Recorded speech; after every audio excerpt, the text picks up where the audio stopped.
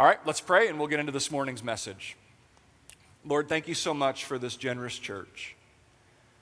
Lord, thank you that there are people in this room who give and only you know about it. Lord, you know the sacrifices that families make to tithe.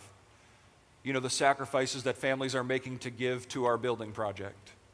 You know the sacrifices families make so that we can send missionaries all around the world so that people can know Jesus Christ. And Lord, this morning I pray that, Lord, you would just continually grow us in the grace of giving. And Lord, I pray that during the month of December, you would just bless this church and move upon our hearts to bless those who need compassion. Jesus, you care for the least of these. And Lord, I pray now in our service that your Spirit would come and that you would speak through me, God. Lord, people today don't need a good message from Joe. They need a good message from the Spirit of God, from the Word of God. And so, God, I'm asking you to do in this service what only you can do. I thank you for the time of worship we had this morning. Lord, I pray that this would just be a continuation. Lord, that you are who we need and you are who our hearts long for. We love you, God. Thank you for this time. In your name, amen. Amen. We're going to be in 1 Peter chapter 3, but first I want to tell you a story. For the last 3 years, in the spring, I have been coaching my son Joseph's Little League baseball team.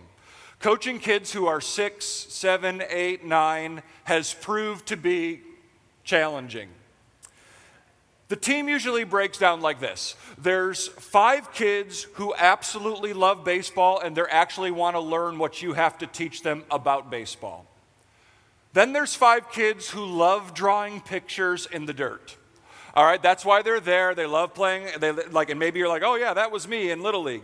Yeah, and that's just like super frustrating to coach kids who don't want to be there only because their parents want them to be there. And then there's usually 1 or 2 kids who are brand new and have never played baseball before. Now, I know this is going to be a shocker, but you know, that's like me. If you just look on the screen, like that's what it's like. Like, I'm not the most patient guy in the world. Okay, so I struggle with being patient. God's working in my life, but I struggle with that. So it can be frustrating coaching kids who don't want to be there. The kids who love baseball are a blast to coach. The kids who draw pictures in the dirt, like they're challenging my love for Jesus. Like when I'm there, like, oh my gosh, what's going to happen? Maybe you should just go home and play video games. But the most challenging kids to coach in a good way are the kids who've never played before. This year I coached a kid who I will call John. That's not his real name. The name has been changed to protect the innocent. But this year I coached a kid who I'll call John, and John never played baseball before. And he showed up on the first day of practice and he forgot his baseball glove. Like, that's how unaware John was about the game of baseball. I had to show him how to hold the baseball. The first time I saw him throw a baseball, I was terrified. It was just like, oh my goodness, like I think my grandma threw better than that. I had to show him which hand his glove went on. I had to teach him how to hold the bat, which was scary because timing was not John's gift. I had to teach him the name of every position on the field. John, you got to go to this base and you got to stand here. And when the ball comes to you, you got to watch the game. When the ball comes to you, you got to step on this base here. You got to throw it over here. Like he knew nothing about the game of baseball. And as the season got closer, I even had to have a talk with John's father and told him that his son needed to wear a cup during the games. You're like, that's awkward. Yes, it was extremely awkward. Like I said, John knew nothing about baseball. So in the most awkward moment of my decorated coaching career, John's dad showed up to the next practice with the newly purchased cup and asked me in front of all the players and the parents from a distance, hold it up, he goes, is this good, Coach Joe? Is this the right size? Just, yes, it's wonderful. Let's never talk about this again. I stood there that moment wondering, I know for a stone cold fact, I did not sign up for this. As the season wore on, one of the best parts of the season was seeing John make drastic improvements. I didn't think he would even make contact with the ball, seriously. I didn't even think he had a sporting chance to hit anything. But he finished the year with a handful of hits. So, what does it have to do with 1 Peter? Peter's audience was a lot like John. Many of them were beginners to following Jesus, and there were aspects of the Christian life that were brand new to them. See, part of Peter's audience showed up at the field of Christianity and they forgot their glove. They didn't know that part of following Jesus was going to include suffering. So Peter actually, if you were to kind of hold my feet to the fire and say, why do you think Peter wrote the book of 1 Peter? I would say because he wanted to teach these newer Christians scattered throughout what we know today as modern-day Turkey. He wanted to teach them how to suffer. Peter's audience was enduring real persecution, and it meant real suffering for them, all because of their faith in Jesus. This morning we're going to look at part of the letter where Peter is going to train us how Christians are supposed to respond when they find themselves suffering. Today's message is all about how to suffer well. You're like, I don't actually want to know how to do that. That's no problem. I understand that. Now, let me just kind of put this message in context for you because I'm pretty passionate about being precise in my Bible teaching. I don't always get it right, but I want to be precise. Peter's audience was suffering because of persecution. Many of us, not all, but many of us have never faced any suffering because we've been persecuted. But I still think this morning that the things Peter tells these new believers about how to suffer well can apply very directly to your life and to my life when we're suffering. Whether it's cancer, whether it's a job loss, whether it's some financial strain that you're walking through, maybe even a difficult marriage. I actually think that these verses translate to help us walk through any kind of suffering, even though Peter's original intent was to help people who are suffering because they love Jesus Christ. So let's get into it. 1 Peter chapter 3, verse 13, Peter asks this question. This is how he begins how to suffer well. Who is going to harm you, he asks the church. Who is going to harm you if you are eager to do good? Peter starts off with a question that I think has an obvious answer. No one. When you're eager to do the right thing, you usually don't get harmed for that, right? And usually that's the case. But then verse 14 says this, but even if you should suffer for what is right, you are blessed. You are blessed. Do not fear what they fear. Do not be frightened. But in your hearts, set apart Christ as Lord.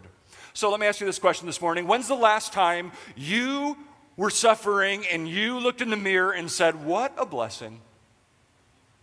You just woke up one morning and life was really painful and you were walking through some really dark stuff and you woke up and you were brushing your teeth and you looked in the mirror and you knew you were suffering and you said, I am blessed. See, we associate the blessings of God with a raise at work, healthy children, and a parking space near the front of the mall on Black Friday. Like, that's kind of how we think about God's blessing. We think we're blessed if God makes our lives better and easier and more comfortable. But Peter says, suffering for doing good is a blessing. Now, that is an absolutely ridiculous idea. Where did Peter get something like that? Jesus.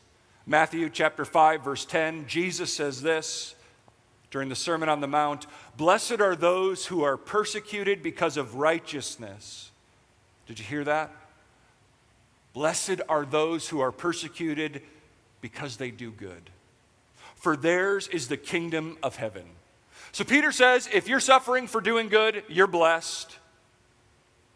But then he quotes Isaiah chapter 8, verses 11 and 12. And what Peter is saying is, he says, if you're suffering for doing good, you're blessed, but don't be afraid. Do not fear what they fear.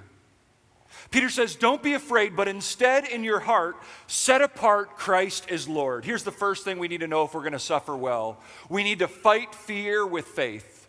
We need to fight fear with faith. The reason suffering is so difficult, and if you're here this morning and you're suffering, suffering is hard, isn't it? Like you wish you weren't suffering. The reason suffering is so difficult is because it is filled with so much what? Uncertainty. And I don't know about you, but I usually react to uncertainty with what? Fear. When I'm in a trial, when I'm suffering, what am I? Afraid. A lot of us, when we walk through hard things, it's easy to get scared. And what does fear do in our life? Fear saps our strength, our hope, our peace, and our joy. Because fear is a natural reaction to hostility and suffering. Like, it's a natural reaction. If you start suffering, you get afraid. That's a normal thing that happens to people. And you know what I love about Peter? Peter doesn't just look at the church and say, stop being afraid. He doesn't just say, stop it. You know how you stop being afraid? You just stop. My daughter Lucy began this school year. She's 7 years old, and she's in second grade. And my daughter Lucy started second grade each morning with a lot of tears because she struggles with fear about going to school. She was afraid of her teacher, who's a wonderful person, by the way, and she was afraid of being away from Cheryl, my wife. Honestly, it was and sometimes still is really hard to help Lucy when she gets afraid about going to school. But one thing is really obvious when I try to help Lucy stop being afraid. If I get angry that she's upset and I just yell at her, Lucy, there's nothing to be afraid of, stop. That's not super helpful with a 7-year-old who's very emotional. She needs some concrete reasons why she should choose faith over fear. We say things to her like, your teacher really loves you. He's really kind. We say everyone at your school loves you, and they do. Like they fawn all over Lucy, like she's the best and she's still afraid. And we say, Lucy, there's nothing to be afraid of. You are surrounded by people who deeply care for you. And then my favorite is, Lucy, there's nothing to be afraid of. You'll be home in 6 hours. It's not going to be that long. It's just a day of school. You need that kind of help when you're afraid also. You need to know what to hold on to when you're suffering and facing uncertainty. So Peter tells us how to do that. He says, in your hearts, set apart Christ as Lord. The way to combat the fear that comes from suffering is to set your heart on the lordship of Jesus Christ. Catch this. The way to battle the fear that grips your heart when you're suffering and going through a trial is by setting your heart and your mind on the rock-solid truth that Jesus Christ rules, sovereignly rules, is in complete control of every detail of your life. You are not suffering on accident. God is not unaware of your suffering. He's not shocked that you're walking through a trial. So Peter says to the church, you're suffering, don't be afraid, and here's what you're supposed to do instead. Set apart Jesus Christ as the sovereign Lord over all. Like, know that he is in charge of every detail. Instead of saying, I'm afraid, Peter coaches us to say, Jesus sees this. Jesus is in control of this. Jesus hasn't abandoned me. He is my Lord. He is my rock. He sees me, he knows me, and he has my back. See, I can stop being afraid if I redirect my fears onto Christ. I can stop being afraid because we often feel afraid because things feel so out of control. And what Peter is saying is nothing is out of control. Christ is Lord. You want to make it through suffering without becoming bitter and self-absorbed? Because that's what we all do if we don't suffer well. We become bitter and self-consumed. Fight your fear with faith in the sovereign rule of Jesus Christ. Here's the second thing that Peter wants us to know about how to suffer well. He says this. This is a familiar verse to many of us. Always be prepared to give an answer to everyone who asks you to give the reason for the hope that you have. But do this with gentleness and respect. keeping a clear conscience, so that those who speak maliciously against your good behavior in Christ may be ashamed of their slander. So think about the situation. You got to think about this. Think about the situation Peter is assuming his audience is going to experience. Peter is expecting, he has the expectation that Christians will face moments when they are being persecuted for their faith, where they are suffering, and people around them will be thrown off by how they are responding to the suffering. Peter expects that followers of Jesus would be living with so much hope that people would look at your life and my life while we're suffering and ask us, what's with you, man? What's with you being kind and gentle to people who mistreat you? How do you have so much hope in the presence of so much pain? Peter expects that people would notice our lives.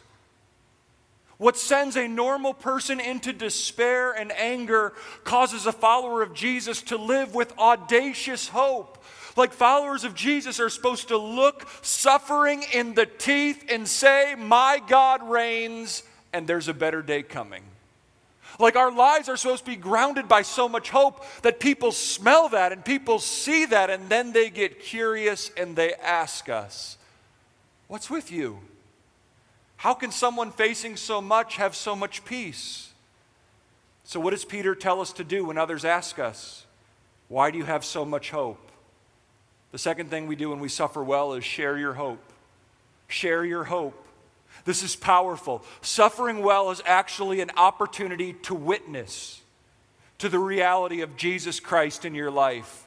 Suffering well can lead to evangelism. Some of you have experienced this. You've walked through some dark trials, and people around you who didn't know Christ have seen how you've walked through it, and you've been able to share with them why you have so much hope in the face of so much adversity.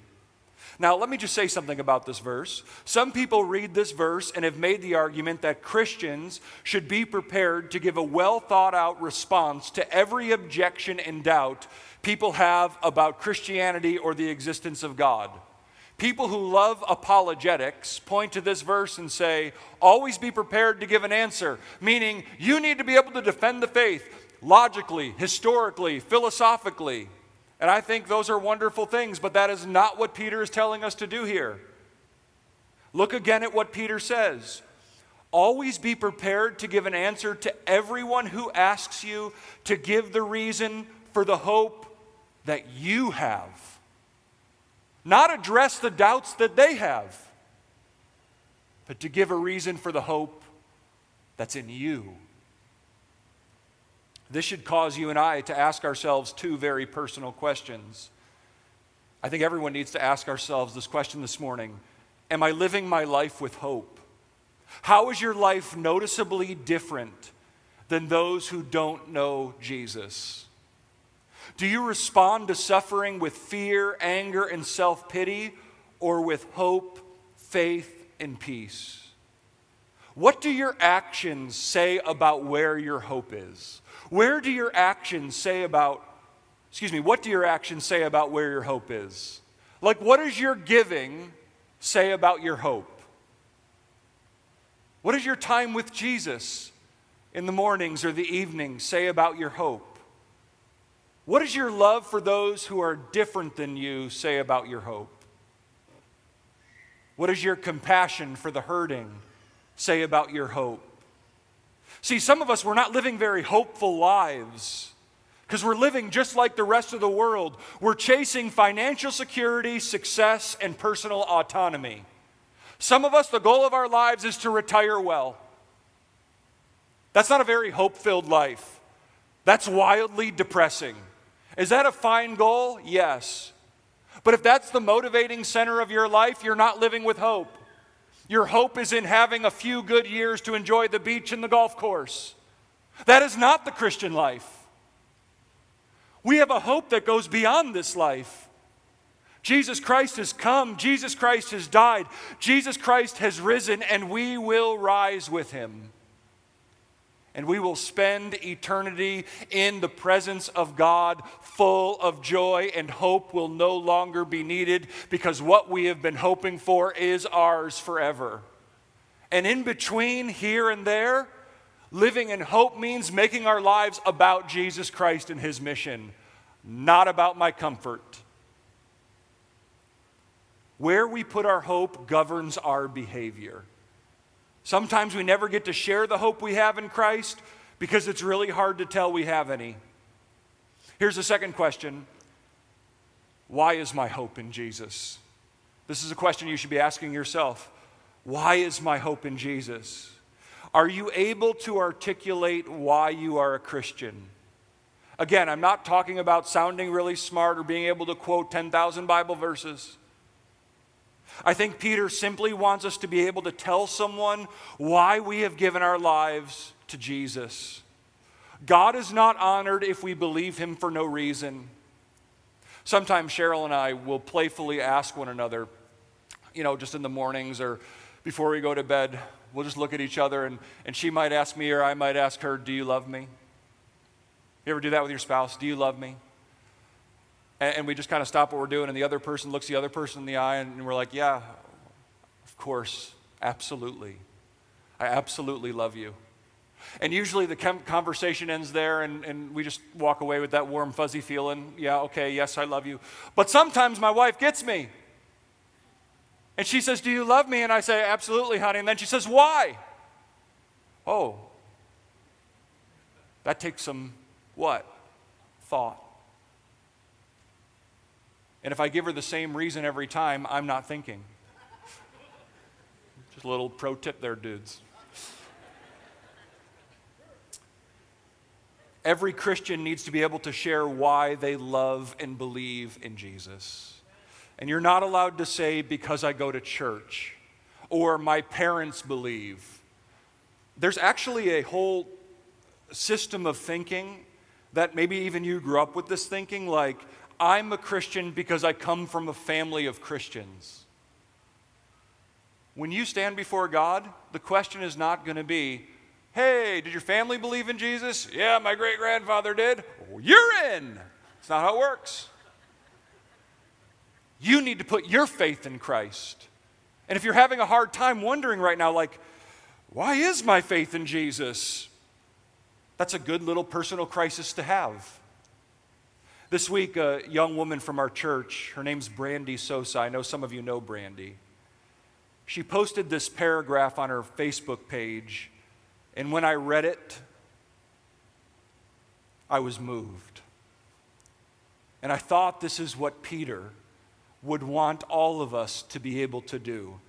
Listen to what Brandy she just posted it this week. I was working on my message and I saw this and I was like, bingo, that's it. This is what Brandy says. There is hope for the hopeless and rest for the weary. His name is Jesus, and his ear is always bent to the cries of the lost, looking for their Savior. He is the only one who has the peace and comfort that you are looking for. It's not in a bottle or pill or anything else that brings temporary relief. He is the one our hearts long for. He is the one who can fill the longing in our souls and bring healing to our hearts. He will not turn us away for the things we've done in the past, but instead redeem it and make our lives new. My favorite sentence right here. I know because he's done it for me, and I was the least deserving. Do you know why your hope is in Christ? What has Jesus done for you? I want to challenge you directly, intensely. Take some time this week and sit down with a pen and a paper, and if you don't know what that is, sit down and open up Microsoft Word or Pages and write down why your hope is in Jesus Christ. You don't have to write 12 pages. Write down why your hope is in Jesus. Force yourself to think about it. Force yourself to articulate it. Force yourself not to just be a passive, thoughtless, oh, I'll just do whatever you tell me. No. Think. Why is your hope in Christ? And then after you've done that, share it with someone. You're like, oh, I might do part 1, but I'm not doing part 2. Okay, share it with someone you know and you're comfortable talking to with. Maybe a spouse or one of your children, maybe someone in your connection group. You're like, well, it says to give an answer to people who don't know Christ, but it also says be prepared. I think all of us need to be prepared with our testimony about what Christ has done so that when God gives us an opportunity, we're ready to speak. Peter wants us to know that suffering well means we are prepared to share the hope that is in us. Here's the last thing that Peter says about suffering well.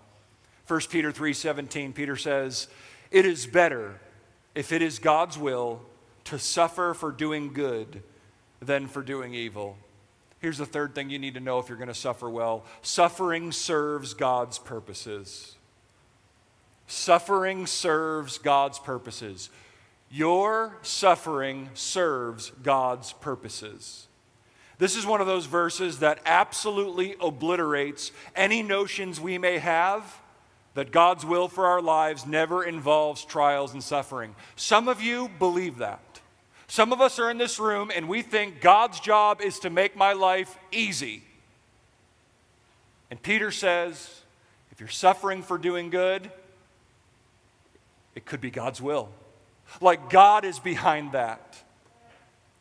On the flip side, I don't want us to assume God's will for our lives is always suffering. I don't believe that either. I mean, thank the Lord. Could you imagine?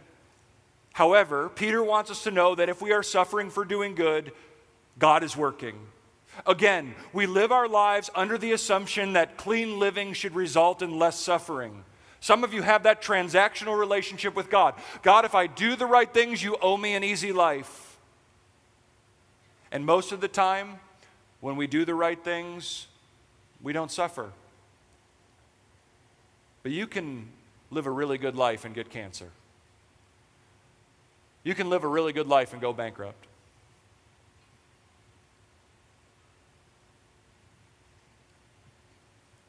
There are times when God wills that we suffer.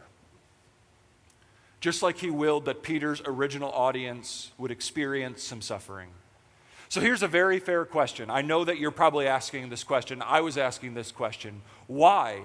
Why are there moments in my life that God wills that I suffer? Why would God will moments in your life where you are going to suffer? Why? That seems so rude and mean-spirited. And we just sang Good, Good Father, and you had a tear in your eye, and you're like, yes! And you're like, this is not congruent with a good, good Father. Right? You're like, okay, I wasn't thinking about that, but that's a really great point. Think about what Peter just said. He made the case that the suffering of the church is an opportunity to share with others the hope they have in Christ. Catch this. There are times when God wills that his people suffer unjustly in order that people who don't know him can see the love and grace and reality of Jesus Christ in their lives and share their hope. And I think this makes us uncomfortable because we've forgotten that Jesus said to us, take up your cross and follow me. Jesus did not say, come to me and I'll make your dreams come true. Jesus calls us to suffer at times so that we can serve him as his witnesses that he is real. To our neighborhood, to our family, to our friends, even to one another, even to those who know Christ. I've watched people in this church walk through some very deep valleys. And you know what one of the most beautiful things is? Watching their faith and their trust and their love for Christ deepen as the valley gets deeper. Because that's what's supposed to happen during suffering. Our love and affection and realization that we need Christ deepens, and our hope gets cleared away from all the temporary things of this world, and we hold on to God because we don't have anything else to hold on to. And in those moments, God is going to use your life to point everyone around you and say, this hope can be yours too. And if you're still resistant to the idea that suffering serves God's purposes, if you still think that's not how God works, Peter reminds us that the most righteous person who ever lived suffered so that your life and my life could be changed forever. Listen to Peter's train of thought here in 1 Peter chapter 3, starting in verse 17 and then to 18. He says, it is better, if it is God's will, to suffer for doing good than for doing evil. So there's no real bonus for suffering for doing the wrong thing. That's just called consequences. But if you are suffering for doing good, that's God's will. And then he says this. Listen to what he connects next. For Christ, okay, so if you suffer for doing good, he wants you to know something about Jesus. For Christ died for sins once for all, the righteous for the unrighteous, to bring you to God. He was put to death in the body, but made alive by the Spirit. It was through the excruciating death of Jesus Christ. It was through the suffering of the only perfectly righteous man who ever lived that unrighteous people like you and like me could be brought into relationship with God. God had total control over the death of Jesus. Acts chapter 4, verses 27 through 28, I'm not going to read it. But Acts chapter 4, verses 27 through 28 talks about how evil men gathered in the city of Jerusalem, Gentiles and high priests and the Roman government and the Jewish leaders, evil and wicked men. They conspired together to put Christ to death. And then it says, they were doing what God had planned to do. The evil of men putting the Son of God on the cross, the greatest sin in the history of the world, was done because of the will of God. Why would God use evil men to accomplish his will? So that we can be brought near to God. Like God's plan goes beyond your comfort and into the good and the eternity of others. When we suffer, Peter wants us to realize that God just might want to use our suffering so that others might be brought near to God as we share with them our hope in Christ. The Christian life is all about becoming more and more like Christ. And like Jesus, God can use your suffering to make himself known to others. I don't think we should be people who are looking to suffer, wanting to suffer, praying to suffer. But I do think we should be people who are ready to suffer and suffer well. You will suffer. You will suffer. I hope it's not today. I hope it's not this month. But you are going to walk through some trials. Every godly person I've ever met has walked through some serious trials. And the question is, are we going to suffer well? Are our lives going to be so consumed with Jesus Christ that we say, God, whatever you want to do in this, whoever you want to bring to you through this, my life is yours. God, I pray this suffering would end as soon as possible. But I've set you apart as Lord in my heart. And you are sovereign over my suffering. And you are sovereign over my circumstances. And I will not be afraid. And I will not be defeated. And I will fix my eyes on Christ. And I will trust him that he sees me and he knows my name and he knows what I'm walking through. And God, when people ask me how I can live with such audacious hope, I'm going to say, my hope is in Jesus because And I'm going to trust that your purposes are being accomplished. My suffering is not in vain. Even though I don't know the purpose of it, you do, because I've set you apart as Lord. Are we willing to be those kinds of people? Are we willing to trust God even through and in our suffering?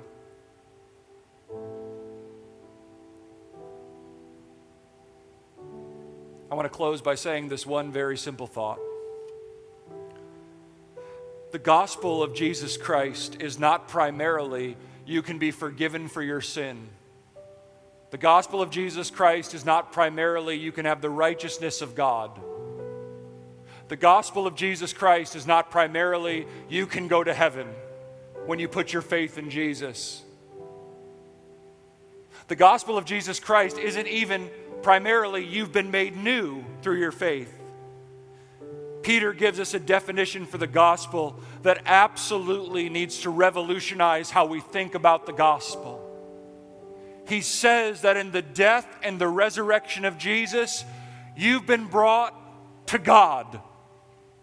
The gospel is not about getting forgiveness or heaven.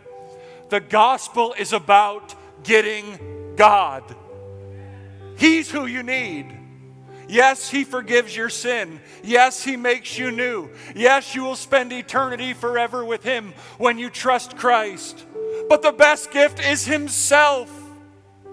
And what you need most during this Christmas season is Himself. And I echo the words of my friend Brandy. He is the one your soul longs for. Stop trying to get things from Him and realize the gift is Him and He's yours. So I would encourage you, enjoy Him deeply. Rejoice that He is yours. We sang it this morning. Rejoice. God has sent His Son. And we have Him. And we have God. Because through Jesus, we have been brought to the Father. And there is no barrier. And you don't need a pastor or a priest or a grandmother to go to Him. He is a good, good Father. And He is in control of your life. And He wants that you would enjoy relationship with Him because of the death and resurrection of His Son. Let's pray together.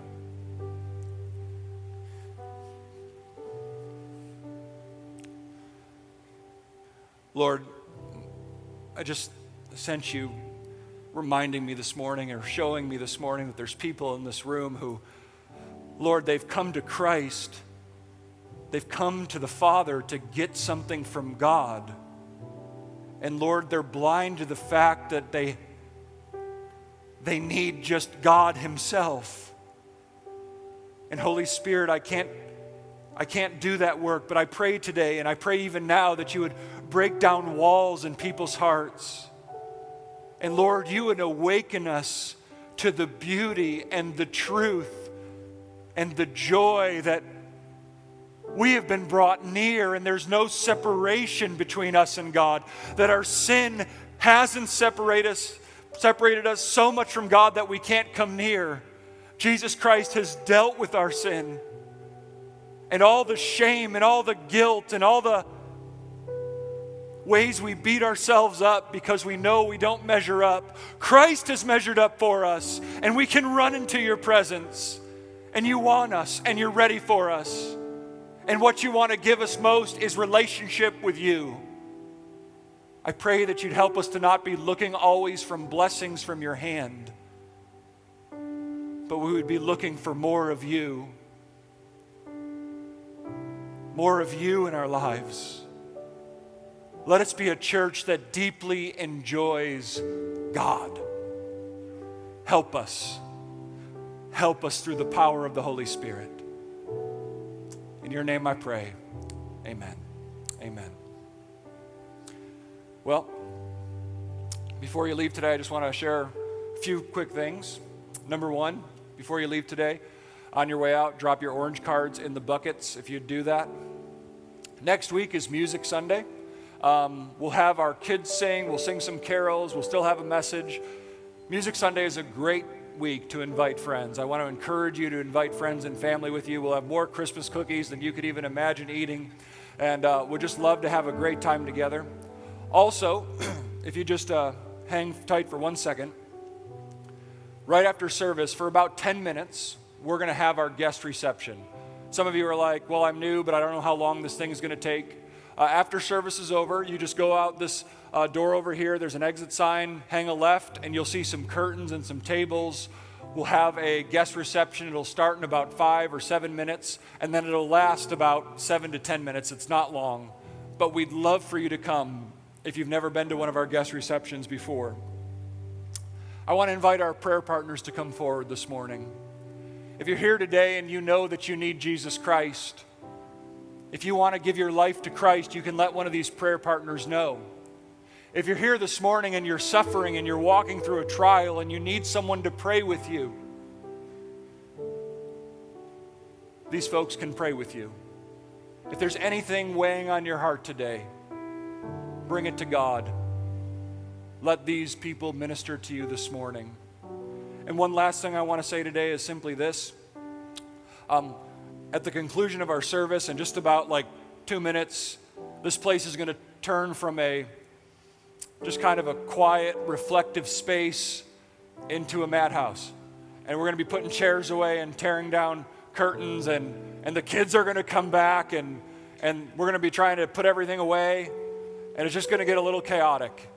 And every week, there's a few of us, probably a lot of us, who think, oh my goodness, I hope none of the kids get hurt, because the kids are running and we're pushing heavy things. And I just want to remind you, if you're a parent, would you do us, I would ask you to do 2 things. Number one, can we not let any kids run in that hallway, because that's where all the boxes are being pushed, and someone could get seriously injured.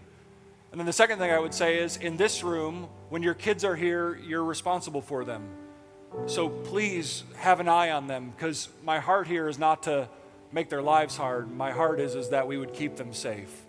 And if you see someone running, we're never going to be the church that gets angry and yells at kids. We want people to feel the love and the kindness of Christ. And so if you see someone running or you see a dangerous situation, feel free to say, hey, be careful, but do it with so much gentleness and love that child's not going to walk out of here thinking, wow, that person really treated me terrible. I hope I never see him again at church. We want to be a church that loves our kids. And part of loving them is keeping an eye out for them. So if we could do that today and every day, from this point forward, we just want to make sure they're safe. Have a great week. See you at Music Sunday.